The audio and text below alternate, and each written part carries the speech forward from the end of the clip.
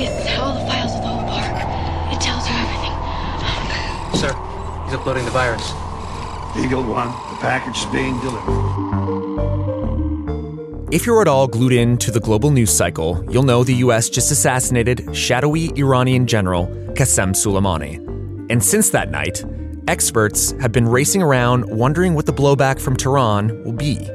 Naturally, in the age of cyber, people are pretty hysterical about the threat of Iranian hackers, who, if you were to believe some of the newscasts, are literally hiding in your modem. Fact is, there are real and some overblown threats from Iranian hackers.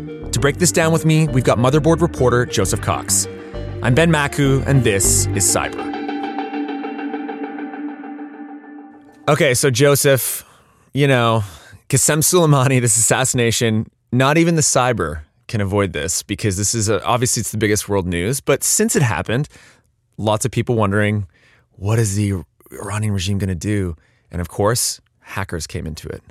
Yeah, I mean, we haven't really seen much from the Iranian government itself, at least publicly, when it comes to hacking. But of course, people are worried about the potential threat and risk of it. But some people are going a little bit over the top. So there was some website defacements by self-described Iranian hackers. And then some Texas officials said that they're facing something like 10,000 attempted cyber attacks constantly on their web systems. But of course, it turns out that that was not an actual cyber attack. It was more something called port scanning, which is when you just run a very basic tool and you'll see what ports are open on the web server. So, it's doing HTTP or it's running this software. It's what someone would do as a recon stage before the attack. But what people seem to overlook is that this is the background noise of the internet. This happens constantly, every day. I mean, if you connect to the internet, you're getting 10,000 port scans on you constantly all the time anyway. This is the internet as normal. But they started looking, this Texas government department to say, all of this activity is coming from Iran. But then they also admitted they don't know whether that's Iranian government or just random people using IPs from Iran or whatever. So there's a lot of hype about it, a lot of drama, but we haven't seen really anything substantial except website defacements yet. And that's kind of as expected. This is, patriotic Iranian hackers just doing their low-level bullshit, really. I mean, that's kind of the thing, right? Like, I thought to myself as soon as this was happening, I'm like, oh my God. Mm-hmm. There's going to be some website defacements, and MSNBC or CNN or whatever is going to be like, breaking news. A group claiming to be Iranian hackers taking responsibility for the hack of a federal library website over the weekend. Contessa Brewer has more on the rising cyber attack risks. The Texas library system was attacked by Iranian, and it's like, what? And I mean, fortunately, we haven't had it that bad with like CNN, as far as I know, but there has been at least local Texas and state media really picking up this story. And I mean, that's what these patriotic hackers want. They want to put a big scary message on a webpage and people pick it up. And we also covered it as well, to be fair, but we immediately, in the second paragraph said, this is low-skilled stuff. It's more than a hacking story. It's more of, a propaganda story than anything. Absolutely. I mean, from a technical point of view, it's very boring. There's not going to be much stuff going on. But there's still something to talk about there, the messaging and just the fact that people are doing this at all, yeah. Well, kind of to me, it's very reminiscent of past moments in cyber that we've seen, right? Like whether it's Anonymous or the Syrian Electronic Army, where they take over some sort of website, deface it for a while. Some of the Turkish hacking groups as well. Turkish hacking groups, exactly. And it's just sort of, I mean, the thing too is that, should we even qualify this as a cyber attack per se? No, I mean, nowadays, when we live in a world of stuff like NotPetya, that malware that, severely shut down systems, where we have malware that is designed to cause physical harm, even though it hasn't been successful yet. I mean, those are real cyber attacks. So we probably shouldn't cheapen the term by using it for port scanning or some crappy defacement on a Texas government website by some random hackers. We should save that term for the really substantial stuff, because we are in the age where the really substantial stuff could actually happen. So we should keep it for that, really. Well, I totally agree. And the other thing too is this stuff sort of smacks of script kiddies, right? It's just almost like easy point and shoot type malware you can get that will allow you to just send a phishing email, get something back, get access quickly, destroy something, deface it, and then you're out. You know what I mean? I mean, some of these websites are just running unpatched, outdated software, and that's a sort of opportunistic attack that, as you say, a script kiddie's just going to be using. I mean, I looked around one of the defacements, and at least one of the handles mentioned there was of a guy who did another defacement supporting this infamous Iranian hacking forum that was actually run by, security contractors linked to the Iranian Revolutionary Guard. That doesn't mean this is the Iranian government going and doing all these crappy defacements, though. How Iranian hackers work is that they will have these patriotic sort of communities or cells who will just go do it anyway, and then maybe when the government needs them, they can help out with that as well. So from it just looks like this is people doing it to voice their own support rather than anything from the government yet. And I mean, who are these people that are actually doing these hacks? I mean, do you think they're at all connected? Because I mean, my perspective is they're probably not. I mean, it just looks like they decided to go deface these websites as they could, and then shout out a few of their friends, a few of their communities, and then move on with them. I mean, they're reaching out to me via email, trying to chat more. So clearly they want to get attention. Mm-hmm. They not only do they want to attribute it to Iran, or at least claim, hey, we're doing this for Iran, they want to talk more about it, which again frames it more as a propaganda story than the hacking one. Yeah, absolutely. That's what the story is, really. Now, the other thing too that we can't avoid is that Iran can hack things, and they're not bad. I mean, from a lot of experts I've spoken to in the past, Iran is obviously not China or Russia or Israel or the US or even any of the Five Eyes countries, but they're not bad.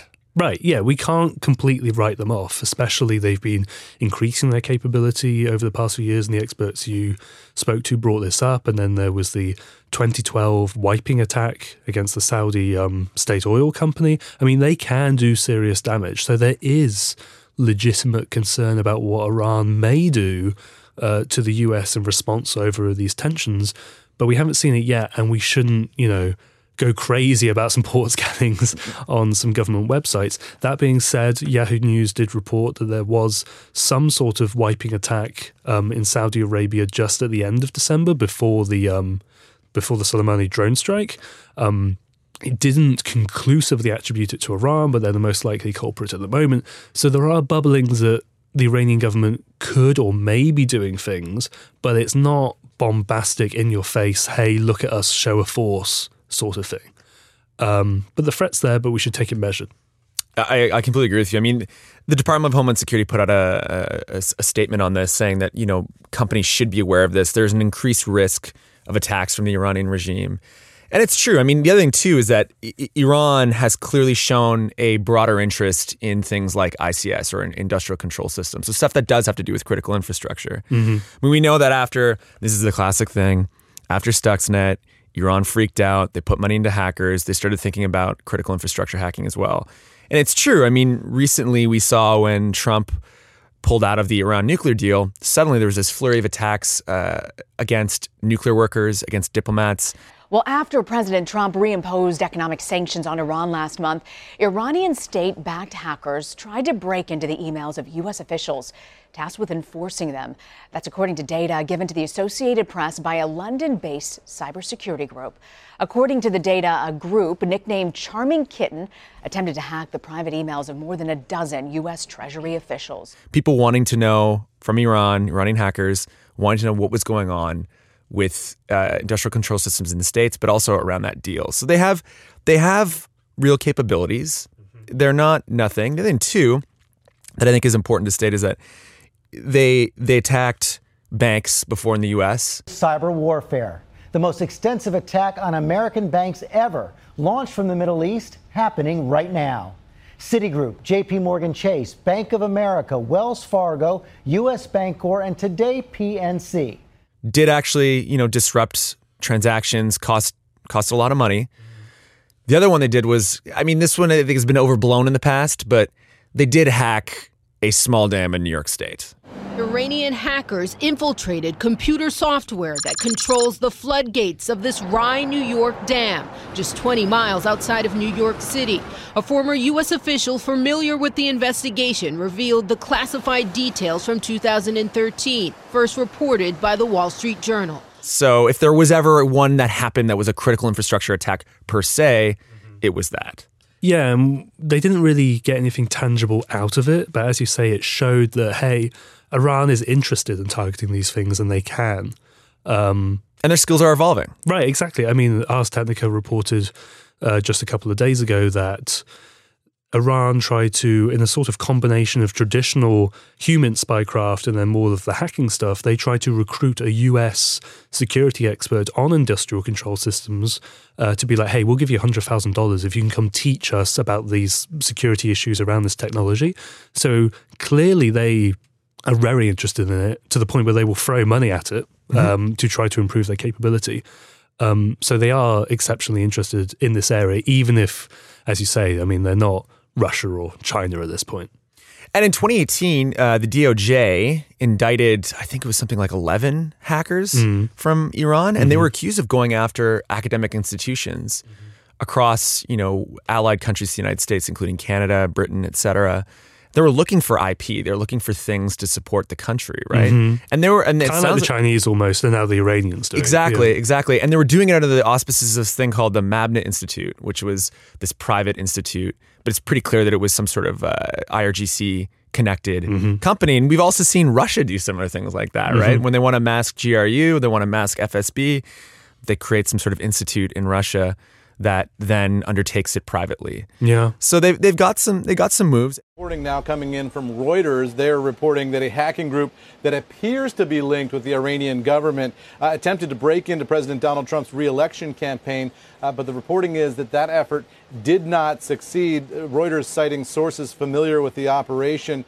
And the other thing I think we should end on is, and again, I don't want to be a Russia boogeyman. Well, yeah, it's scare tactic. You mentioned Russia hiding behind certain veils then, and that's exactly what, as you know, that Russia's been doing with these Iranians, right? They have. There was some story that happened in the fall that connected Russian FSB or government hackers hijacking Iranian infrastructure to mask themselves, or APTs more like, known APTs from Iran, to attack things, to make themselves look like Iranian hackers.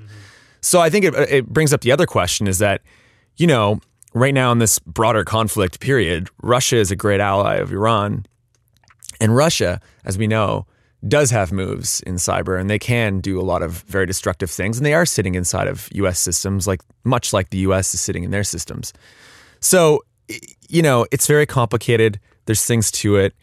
But, at the end of the day, I think we shouldn't be freaking out just yet. I think we need, just like everything else in the cyber, we need to kind of take a deep breath and just look at the evidence and see what happens and then react to that. Yeah, a group of random Iranian hackers pulling some audio file on the website of I think it was the South Alabama Veterans Society or something. It doesn't matter. It doesn't. It's okay. Chill out. Yeah. We're all good. Yeah, how many visits did that site get before that? Right. I mean, when I was covering it, I left the music on because some of those websites were playing this audio, and it was 45 minutes later, and I didn't even realize I'd just been listening to this music the entire time. So maybe it's working. The music was slapping, man. Yeah, I know. Maybe it's working. I don't know. They got a fan, but yeah, I mean, they'll keep doing this, and it'll go up and down. It's fine. Exactly. Yeah, we will see next. Exactly.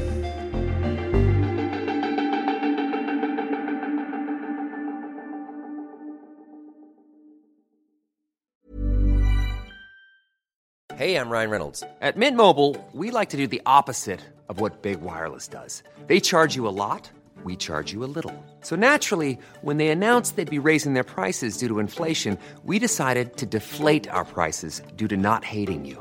That's right. We're cutting the price of Mint Unlimited from $30 a month to just $15 a month. Give it a try at mintmobile.com/switch. $45 up front for 3 months plus taxes and fees. Promo rate for new customers for limited time. Unlimited more than 40 gigabytes per month. Slows full terms at mintmobile.com.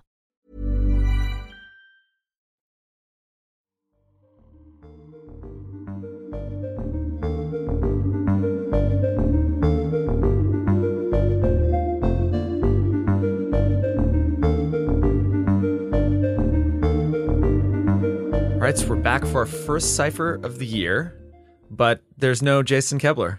No, it's just me. I'm sorry. Emmanuel, introduce yourself. Hey, I'm Emmanuel. I'm Motherboard's managing editor.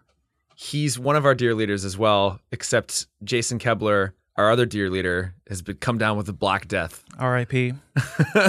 He's just a sick boy, isn't he? He'll live. I think. Yeah, probably. He will. Okay, so let's get to this. This one's an interesting one because I hadn't thought about this in a long time. When I saw the headline, I was like, wait, I know about that, don't I?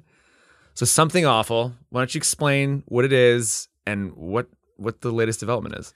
So even if you don't know the name Something Awful, you kind of know the culture of Something Awful. It is a website that has become foundational to internet culture. Mm-hmm. It was originally just a place where they posted like these short, humorous articles about video games, just about like funny things on the internet. Very irreverent and silly website. And at some point, it got a message board. And that is where a lot of the people who are associated with Weird Twitter, if you remember that brand mm-hmm. of Twitter humor, that's where a lot of those people come from. Like the drill style. The drill, yeah. Yeah, that's kind of where it all comes from. Drill is still funny, by the way. Yeah, they're all pretty funny. We have a great story about this website and why it is so influential from 2017, I think. And as that story explains, there was always a dark side to Something Awful. 4chan, for example, like a lot of the people who started 4chan and where a lot of 4chan culture also comes from Something Awful. And specifically, there is this section of the message board called Fuck You and Die, which is kind of like the spiciest. It's a spicy one. Yeah, it's like the trolliest one as well.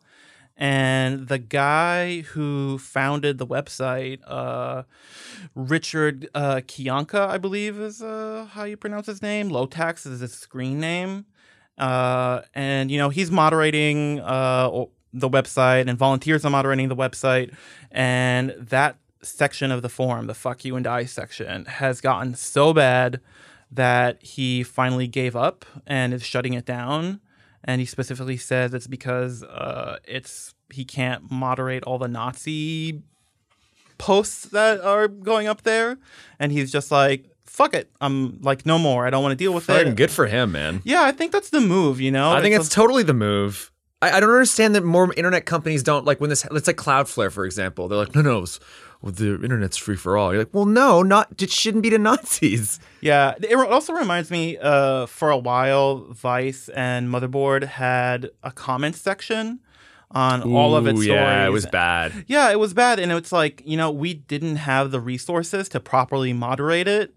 And we said, well, we can't really prevent bad stuff from happening in here, so we're closing it. And we offered other ways for people to contact us and, you know, participate and criticize us if they want. You know, we don't want to shut down like ways of communicating with the editorial staff.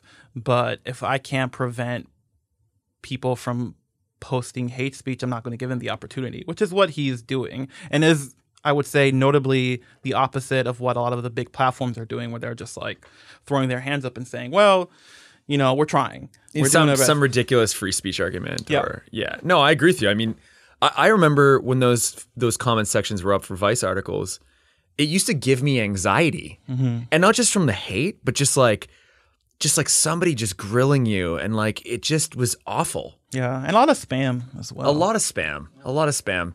But anyways, it is one of those stories where you kind of see where the purity of that early internet culture that did have like some faults to it, but it was fun and ridiculous. You know, like the lulz culture kind of like devolved into Nazi shit, just like everything else on the internet, apparently. I think I said this on Twitter as well, which is like, it's a really fitting end.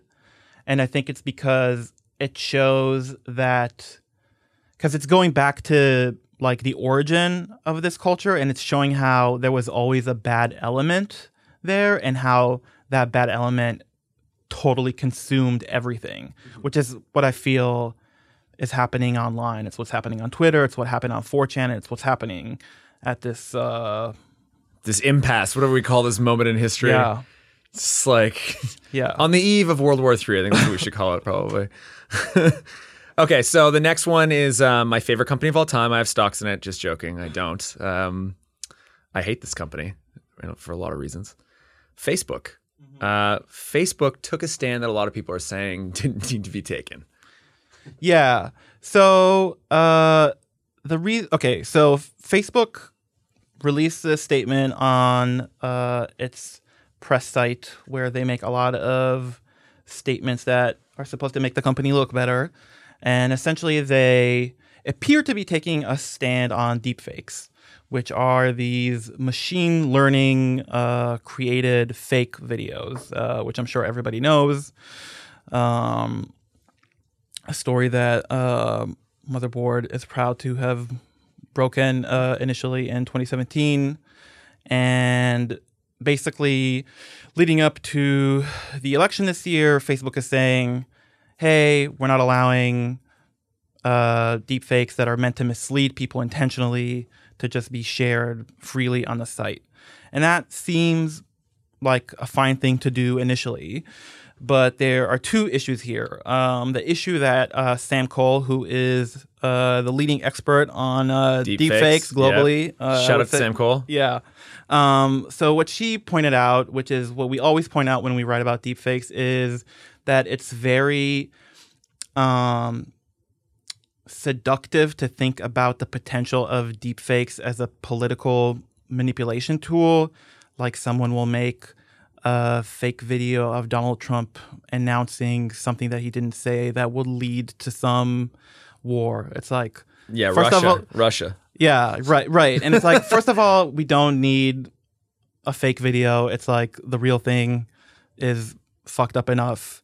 And then also, it's just like, this is not a thing that happens. We have not seen this happen, really. No, because if it happens, someone's like, well, that never happened because there would have needed to be X amount of people who saw it, and nobody's going to be able to claim that. Right. There's just so many ways of kind of picking that apart that it's not a thing. Yeah. And it's not, there's a study that Sam references which looked at what deepfake videos are actually about, and the vast majority of them, as has always been the case, are about harassing women and creating fake pornography of women. There really just isn't a big problem with deepfake videos of Barack Obama or Donald Trump or Putin or anything. That's just not happening. And then the other issue with this announcement is that while they're not allowing people to share deepfakes, the carve out for political ads is still like that. It's still shit. I was just about to say, isn't there like policy on political ads completely ridiculous? Yeah, I would say it is. It's like, because if Facebook is coming out and making a big deal out of taking a stand against deepfakes, it doesn't seem to carry as much weight if they're going to allow the Trump campaign, for example, to create a deepfake video of Bernie Sanders saying that he's a Stalinist or something. Yeah. You know, it's what did we accomplish if we prevented the average person who doesn't make these kind of videos anyway from sharing them? It just doesn't seem to add up to much. I'm constantly perplexed by this company. I don't get it. Yeah. And the decisions it makes. Yeah. Same. Somebody keeps calling it, I can't remember who it is on Twitter, keeps calling it Mark Zuckerberg's Storm Project. And I think it sticks. Yeah. Do you know what I mean? Yes. Okay, so on to our last one from the great Edward, who's been killing it on the Uber front. It's about how Uber fired some drivers who were essentially leading in the protests against it. Yeah. Which seems a little bit anti-French in a lot of ways as well, because the French like to protest. Yeah, so the protesting part is very French, and it's great. Yeah, it's fantastic. Because there were these really powerful protests against Uber in France, and now one of the people who were leading that protest, he is saying that Uber is firing him because of his protest activities. And Uber is saying that that is not the reason why he was fired. But then they say, let's see exactly, that it's about him. The reason that they fired him is because he's intimidating Uber staff, degrading its offices, and insulting the company online, which to me gets to the problem with a lot of these cases where companies fire people who are organizing, and they claim that it's not because they're organizing. But what is organizing and criticizing your company and like trying to change it if it's not like insulting it online or intimidating? You know what I mean? It's like, how do you split the difference? Like, oh, it's bullshit. I actually read the complaint. I did a little translation because je parle français, tu sais, comme. Oh, I didn't know that. Exactement. This is for all the listeners out there now. They know. Real ones know. Yeah. And it was so classically French in the way that it attacked the worker, but then said like, we reserve the right to go after you for like the value of what this is. And it just, to me, was sort of, it smacked of them threatening in the hopes that he's just going to now fade away from the actual movement because they have infinite resources and he has none. And they could pursue this kind of faulty way of looking at it, but it doesn't matter because this person has none. So he's probably going to end up capitulating. Yeah, you think this will work? You think this is I don't know. I strategy? mean, I have no idea. I mean, but I know that's the tactic. Like that's what these companies do, right? They'll because they know it's like when you get takedown requests or things like slap suits. Yeah, you know, these companies can tie it up in court, and they know they're wrong, but it doesn't quite matter. Yeah, I think there's a point in the organizing process where this kind of action from the company does work. But I think with Uber and Kickstarter is another example, right, where they were organizing and some people who were involved in organizing got fired. I think once it reaches a certain point, it doesn't work. I think this will backfire for Uber because it's like there's so much attention on this. The drivers are not going to back down, I think. You know, there's too many people who drive for the company. It's their main source of income. It's like it's an existential fight for them, you know. So yeah, and it's again another company that you don't understand some of the choices it's making because it doesn't seem like they act clearly in favor of their investors and not for the sustainability of the company. Yeah. Do you know what I mean? I mean, Edward put it really well in an article. He said, "Look, Uber is cheap right now, but this is just basically an investor-subsidized rideshare that is bound to smolder up in flames because that investment will eventually go away." And it's true. Yeah, it's funny. I think out of all these stories, which involve like two multi-billion-dollar companies and one hobbyist website that is barely staying afloat from like one guy's basement. And it's like that guy makes the most sense. Like he's actually like it's true the best run internet company. Yeah. It's not the one that has like what's it called? Those weird consultancy from McKinsey coming in and firing people for them and whatever else, you know, like it's the guy in the basement. Yeah. Well, that seems like a good way to end this, I think, on power to the guy in the basement. See you next week.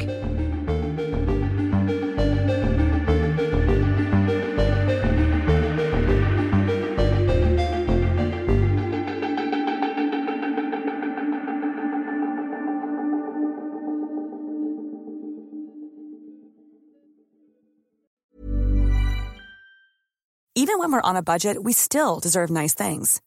Quince is a place to scoop up stunning high-end goods for 50 to 80% less than similar brands. They have buttery soft cashmere sweaters starting at $50, luxurious Italian leather bags, and so much more. Plus, Quince only works with factories that use safe, ethical, and responsible manufacturing. Get the high-end goods you'll love without the high price tag with Quince. Go to quince.com/style for free shipping and 365-day returns.